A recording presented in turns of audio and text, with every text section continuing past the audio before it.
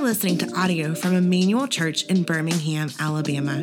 For more resources like this one, go to emmanuelbirmingham.com. Hey, good morning, church. I'm not Buster, but I'm going to read for him this morning, so good to be with you. Our reading this morning is from Micah 5, verses 1 to 5.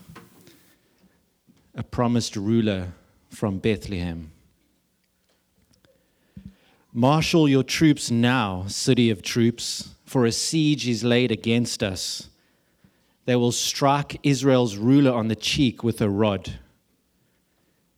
But you, Bethlehem Ephrathah, though you are small among the clans of Judah, out of you will come for me one who will be ruler over Israel, whose origins are from of old, from ancient times. Therefore Israel will be abandoned until the time when she who is in labor bears a son, and the rest of his brothers return to join the Israelites. He will stand and shepherd his flock in the strength of the Lord, in the majesty of the name of the Lord his God. And they will live securely, for then his greatness will reach to the ends of the earth. And he will be our peace when the Assyrians invade our land and march through our fortresses. We will raise against them 7 shepherds, even 8 commanders. This is the word of the Lord. Amen. Good morning, church. That lovely South African accent is my brother-in-law, Richard. So wanted him to read this morning. Love this brother. He is a pastor in Johannesburg, South Africa. Excited to be with you. Excited to look at Micah chapter 5 this morning. It's going to be a great morning together. It's our second week of Advent. We had a great time yesterday evening. I know many of you, we saw you out at Crestwood Park for Christmas in the Park last night as we didn't really feel much like Christmas as we gathered around the roaring fire in our short sleeve shirts. But it was a great time. And what was particularly just impactful for me was just looking around from time to time and noticing many of you in conversation with friends and neighbors and folks from our community. Just wanted to commend you on that, church. A few years ago, I read a New York Times article called "The Torture of Waiting." It's about an airport in Houston. I'm going to read an excerpt for you. Some years ago, executives at a Houston airport faced a troubling customer relations issue. Passengers were lodging an inordinate number of complaints about long waits at the baggage claim. In response, the executives increased the number of baggage handlers working that shift. The plan worked. The average wait fell to just 8 minutes, well within industry benchmarks. But the complaints persisted. Puzzled, the airport executives undertook a more careful on-site analysis.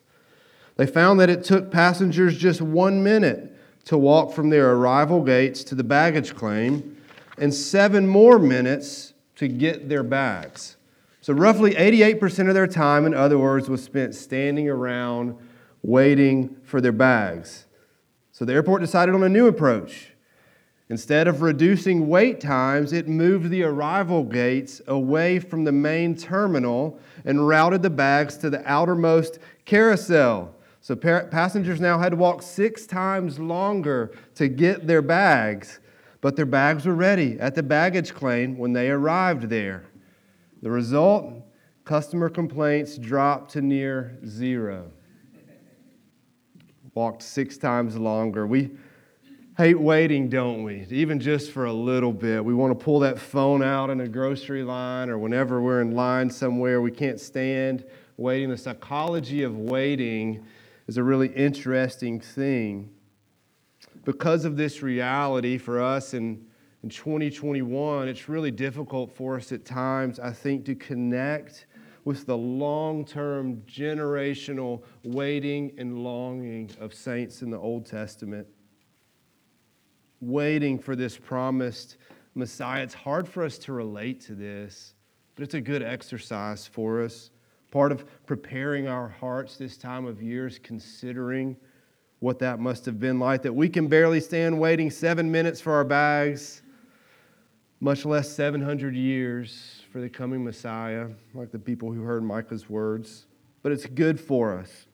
And so the goal of this morning, church, the goal of this sermon is for us to consider the advent of Christ in a way that makes us marvel at God's power and treasure the precious gift of Jesus. I'm going to say it one more time. The goal, what we're going for this morning over the next few minutes, is to consider the advent of Christ in a way that causes us to marvel at God's power and treasure the precious gift of Jesus. And so I want you to picture yourself, this is the way I've pictured it this week.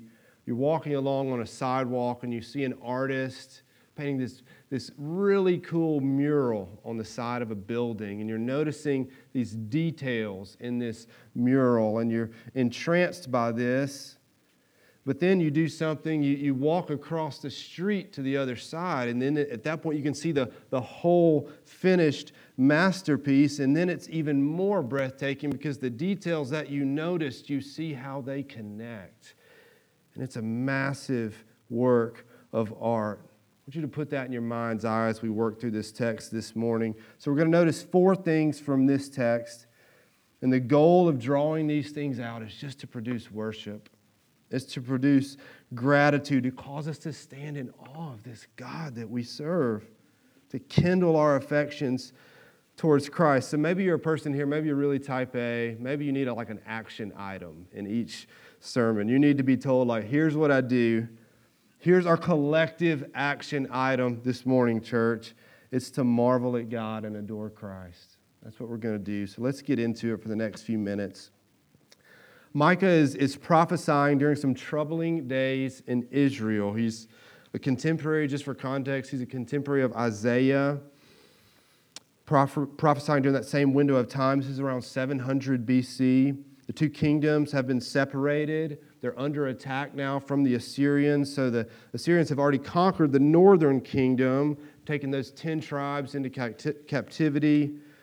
The southern kingdom, Judah, is being attacked. They've laid siege to the holy city there, Jerusalem. And so in verse 1 of chapter 5, Micah writes this: "Marshal your troops now, city of troops, for a siege is laid against us." This word city of troops, or this phrase city of troops, is really interesting. I learned this week that really it's a play on words. It's a stinging critique. You see, Jerusalem still considers themselves at this point, or Israel does, as a military power, as a force in the ancient Near East. But truth be told, their best days are in their rearview mirror. They would have once fancied themselves as a city filled with strong troops. But those days are long gone. And so when he calls Jerusalem the city of troops, he's not saying because of their strong military. He's saying it's a city of troops because it's surrounded by troops, not friendly ones. It's a harsh dose of reality. Look at what you've become. The holy city is under siege. But yet you still think you can defend yourselves. Maybe at one time under David's rule, the kingdom grew. You were a force. Those days are long gone. He continues, "They will strike Israel's ruler on the cheek with a rod." So striking someone on the cheek in the ancient Near East was just public humiliation. Enemies will strike your ruler on the cheek. Elsewhere in the book of Micah, we become aware that Israel's continuing to drift from the Lord, becoming increasingly selfish, proud, not humble, not merciful, not caring for others. That Israel become proud of their success, really enjoying their status. But God in His grace is saying to them and says to us at times, don't forget this is all because of me. My provision. Don't forget where your strength is. Don't forget where your power is. I'm the one who led you out of Israel, or led you out of Egypt. I parted the sea. You walked across on dry land. I delivered you from Pharaoh. I provided manna each day to sustain you. I led you by cloud and pillar. But now, these things that you're so proud of, this military might, you're finding out it can't save you. Don't trust in yourself. Look at yourself. Look at what you've become. That's the thrust of the first verse of this chapter. And it's our first point, that God is gracious to humble us when we're full of pride. Though it's uncomfortable, though it's unpleasant, it's a gracious thing for Him to do. A father loves the son he disciplines. That though Israel has had so much blessing, they've had the law, the prophets, that even have this city where God has made His name to dwell, they've been given so much, they've become proud that they received these gifts and then kind of began acting like these were earned, that these were accolades. And so His correction for them is good here. It's this sobering reality for Israel. Brother and sister, God humbles us that He might exalt us. He corrects us that we might turn to Him and know Him and love Him. It's for our good. So if there are times in our lives where you feel like the Lord is pointing out deficiencies of character or pointing out our pride or our unbelief or our fear, that's a grace. That's good news. He's working in us, helping us see our need from Him. But there's this stinging rebuke in verse 1, but then comes this really hopeful verses that follow. So I learned this week that really the way the book of Micah is set up, it's these pairings of rebuke and hope. And they're oracles of rebuke and hope. And there's 7 of them throughout the book. So each time there's a rebuke, there's hope that follows. So where is the hope here for Israel? The hope is that somebody else will come, a new and different ruler, a different king, not like the other ones. But the catch is, and this was even difficult to some of the hearers, this person isn't going to come from Jerusalem. Not going to come from Jerusalem, which would have been a huge disappointment, a blow to their pride. Verse 2, but you, Bethlehem, Ephrathah. And then Ephrathah is just a qualifier. There's a couple of Bethlehems, and this is making sure that we know this is the Bethlehem that we hear about in Scripture. But you, Bethlehem, Ephrathah, though you are small among the clans of Judah, out of you will come for me one who will be ruler over Israel, whose origins are from old, from ancient times. So your rescuer, your hope, it's not coming from the holy city that you're so proud of. It's coming from some small, lowly, off the map, nowhere town. And from that place, from Bethlehem, I'm going to change the world. So Bethlehem, though you're small among the clans of Judah, out of you will come for me. Will come one for me, the Lord says. See, the kings that reigned in Jerusalem were mostly not ones for the Lord, but ones for themselves, looking after themselves, using their power in selfish, indulgent ways. They were not for God, they ruled for their own advantage.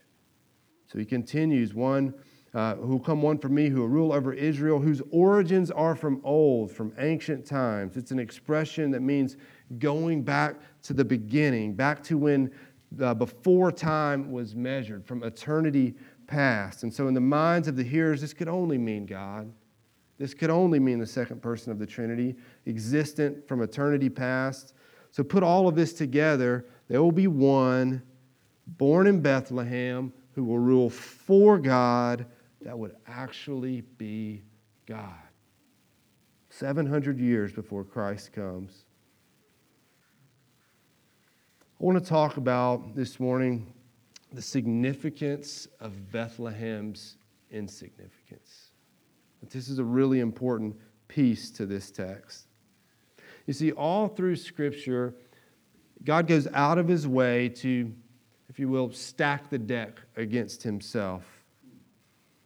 He does things intentionally and purposefully to demonstrate His power. He does things to remind us of our insignificance, our inability to save ourselves, to accomplish good apart from Him, reminding us how much we need Him. That's our second point this morning. I think we're going to see it clearly. God intentionally uses lowly means to accomplish His purposes so that he alone will get the glory. I'm going to say it one more time. It's kind of a long point.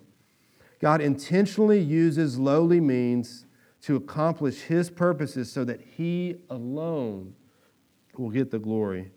So I started thinking of examples of this throughout Scripture this week. And I just couldn't stop. I'd be driving down the road and I'd think of another one.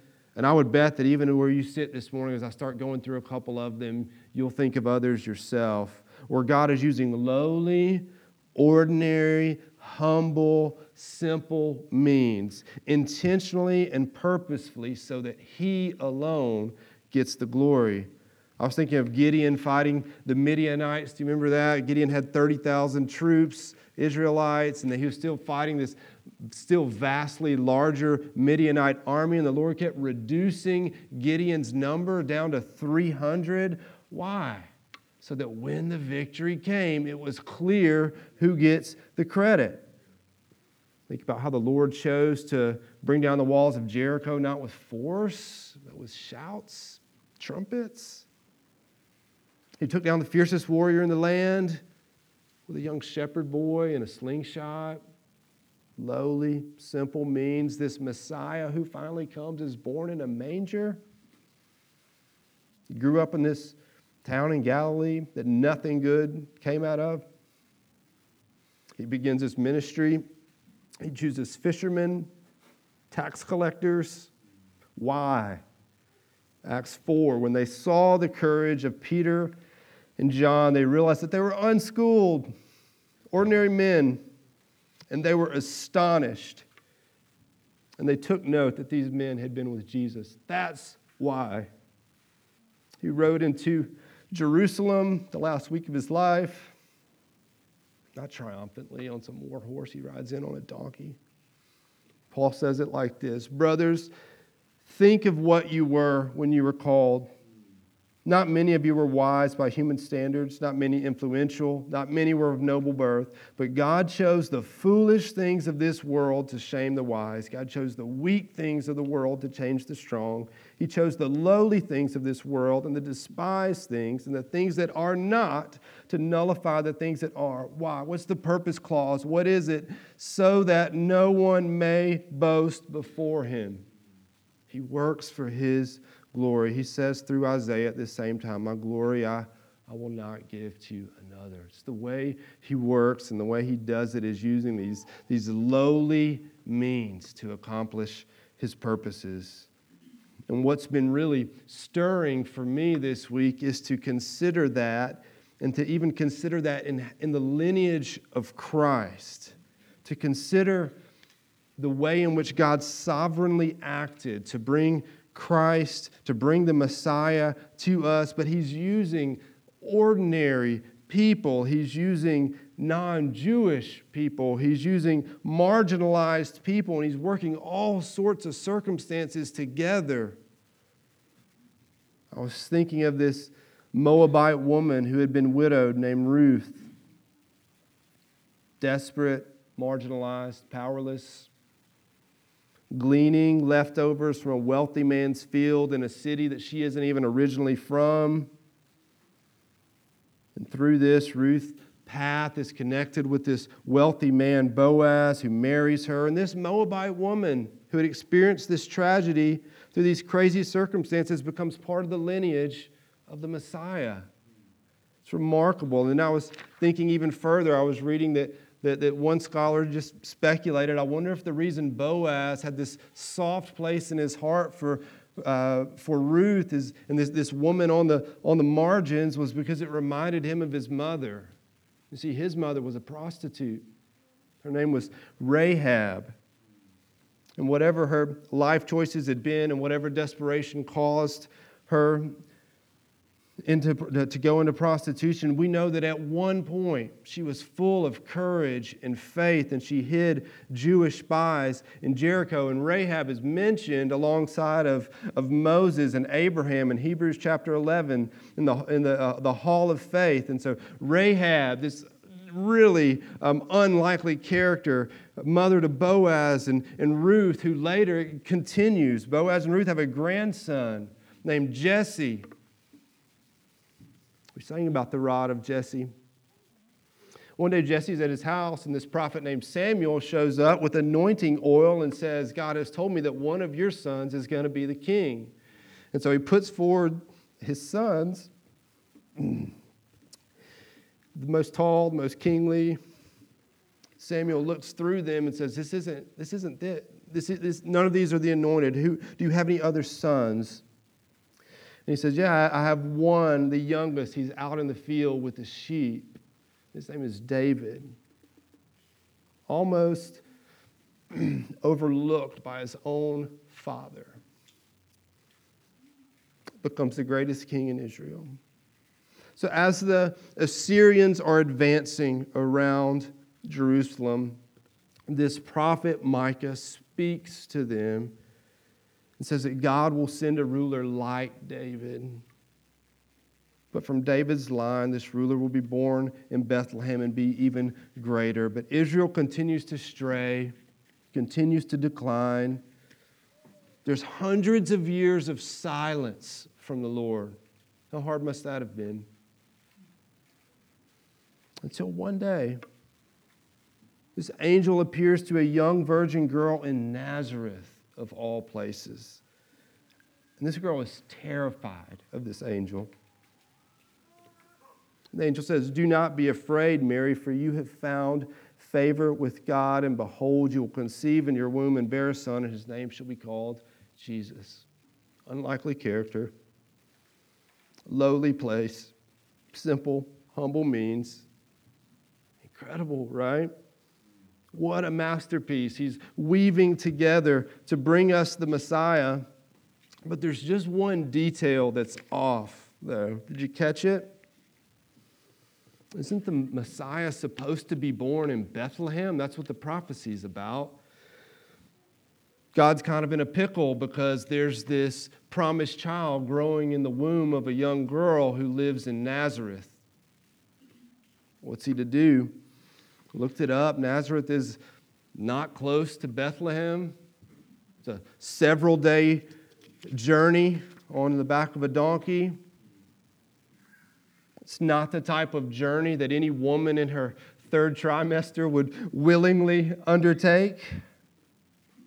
What's he to do? How do these pieces fit together? Is the prophet Micah he got it mostly right? Is he a little bit off?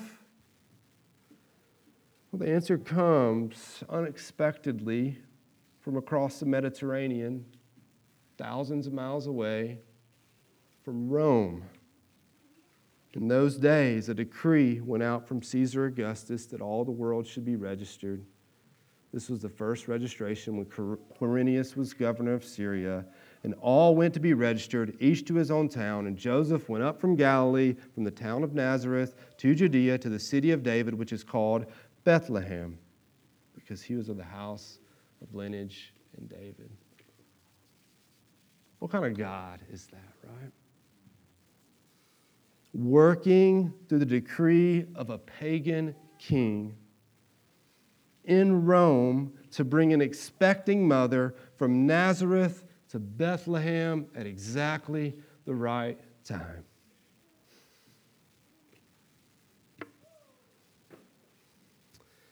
So there'd be no doubt on the legitimacy of the Messiah, and so that we could know we serve a powerful God that we can trust. Point number 3, we can count on God to fulfill his promises because he is sovereign. We can count on God to fulfill his promises because he is sovereign. Look at how he's done it. We need to remember this, brothers and sisters, that every detail of our life is under his care. He sees us. He knows us. He loves us. He's working meticulously sovereign, even when it does not feel like it. The details of where you live, the family you came from, where you study, where you work, who he puts in your path, the significant things of your life and the seemingly insignificant parts of your life, the times of joy, the times of pain, every chapter, every word, every season. He doesn't waste a thing. Consider what he says to us. Consider his power and his ability to follow through on this. He tells us, church, think on these things. I'm sure of this, that he who began a good work in you will bring it to completion at the day of Christ Jesus. We can trust him for that. And we know that for those who love God, all things work together for good. For those who are called according to his purpose, we can trust him for that. And my God will supply every need of yours according to the riches of his glory in Christ Jesus. Keep your life free from the love of money and be content with what you have, for he has said, I will never leave you or forsake you. We can trust him for that. His divine power has granted to us everything pertaining to life and godliness. God so clothes the grass of the field, which is alive today and tomorrow is thrown into the oven. Will he not much more clothe you, a little faith? There's such comfort, such rest, such peace available to us in the hands of a sovereign God. That sometimes, my personal opinion is sometimes the discussions around God's sovereignty kind of always go into the ditch of how do we work out God's sovereignty with our responsibility. And brother and sister, those are important things to think through. But this morning, I don't want you to miss just the beautiful comfort for the believer in the hands of a sovereign God. He's the same yesterday, today, and forever. Let's look at verse 4 and 5 and point number 4. That there is peace available to us through Christ our shepherd. There is peace available to us through Christ our shepherd.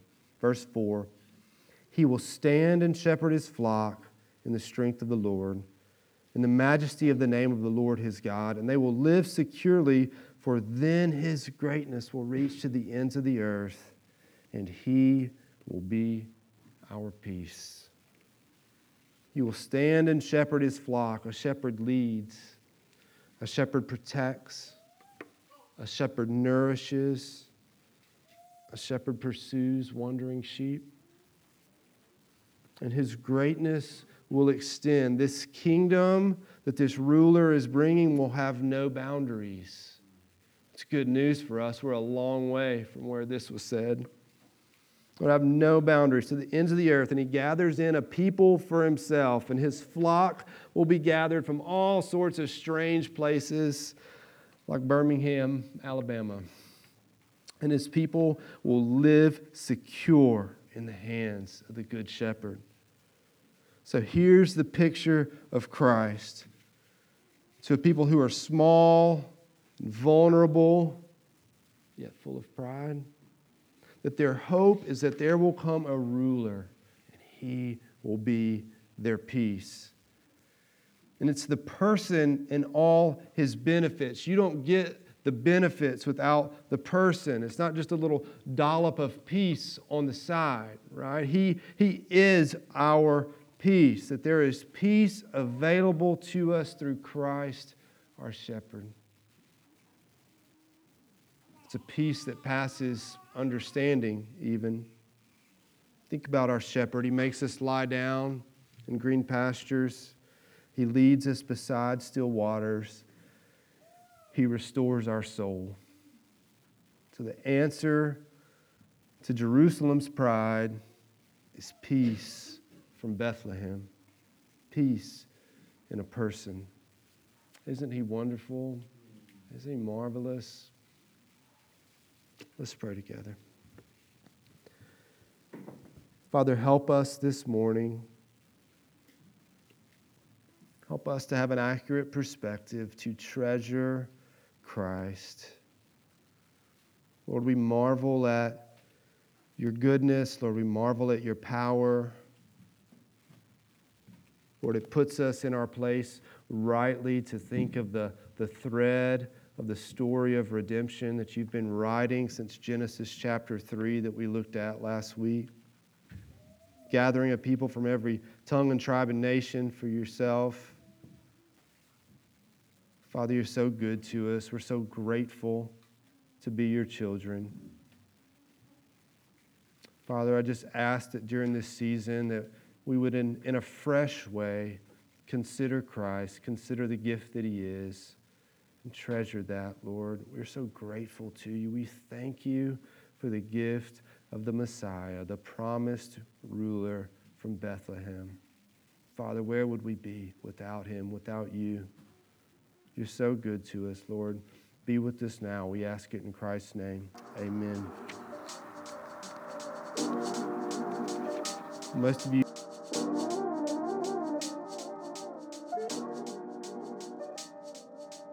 This has been a sermon from Emmanuel Church. To learn more about Emmanuel or to give, go to emmanuelwithani.birmingham.com.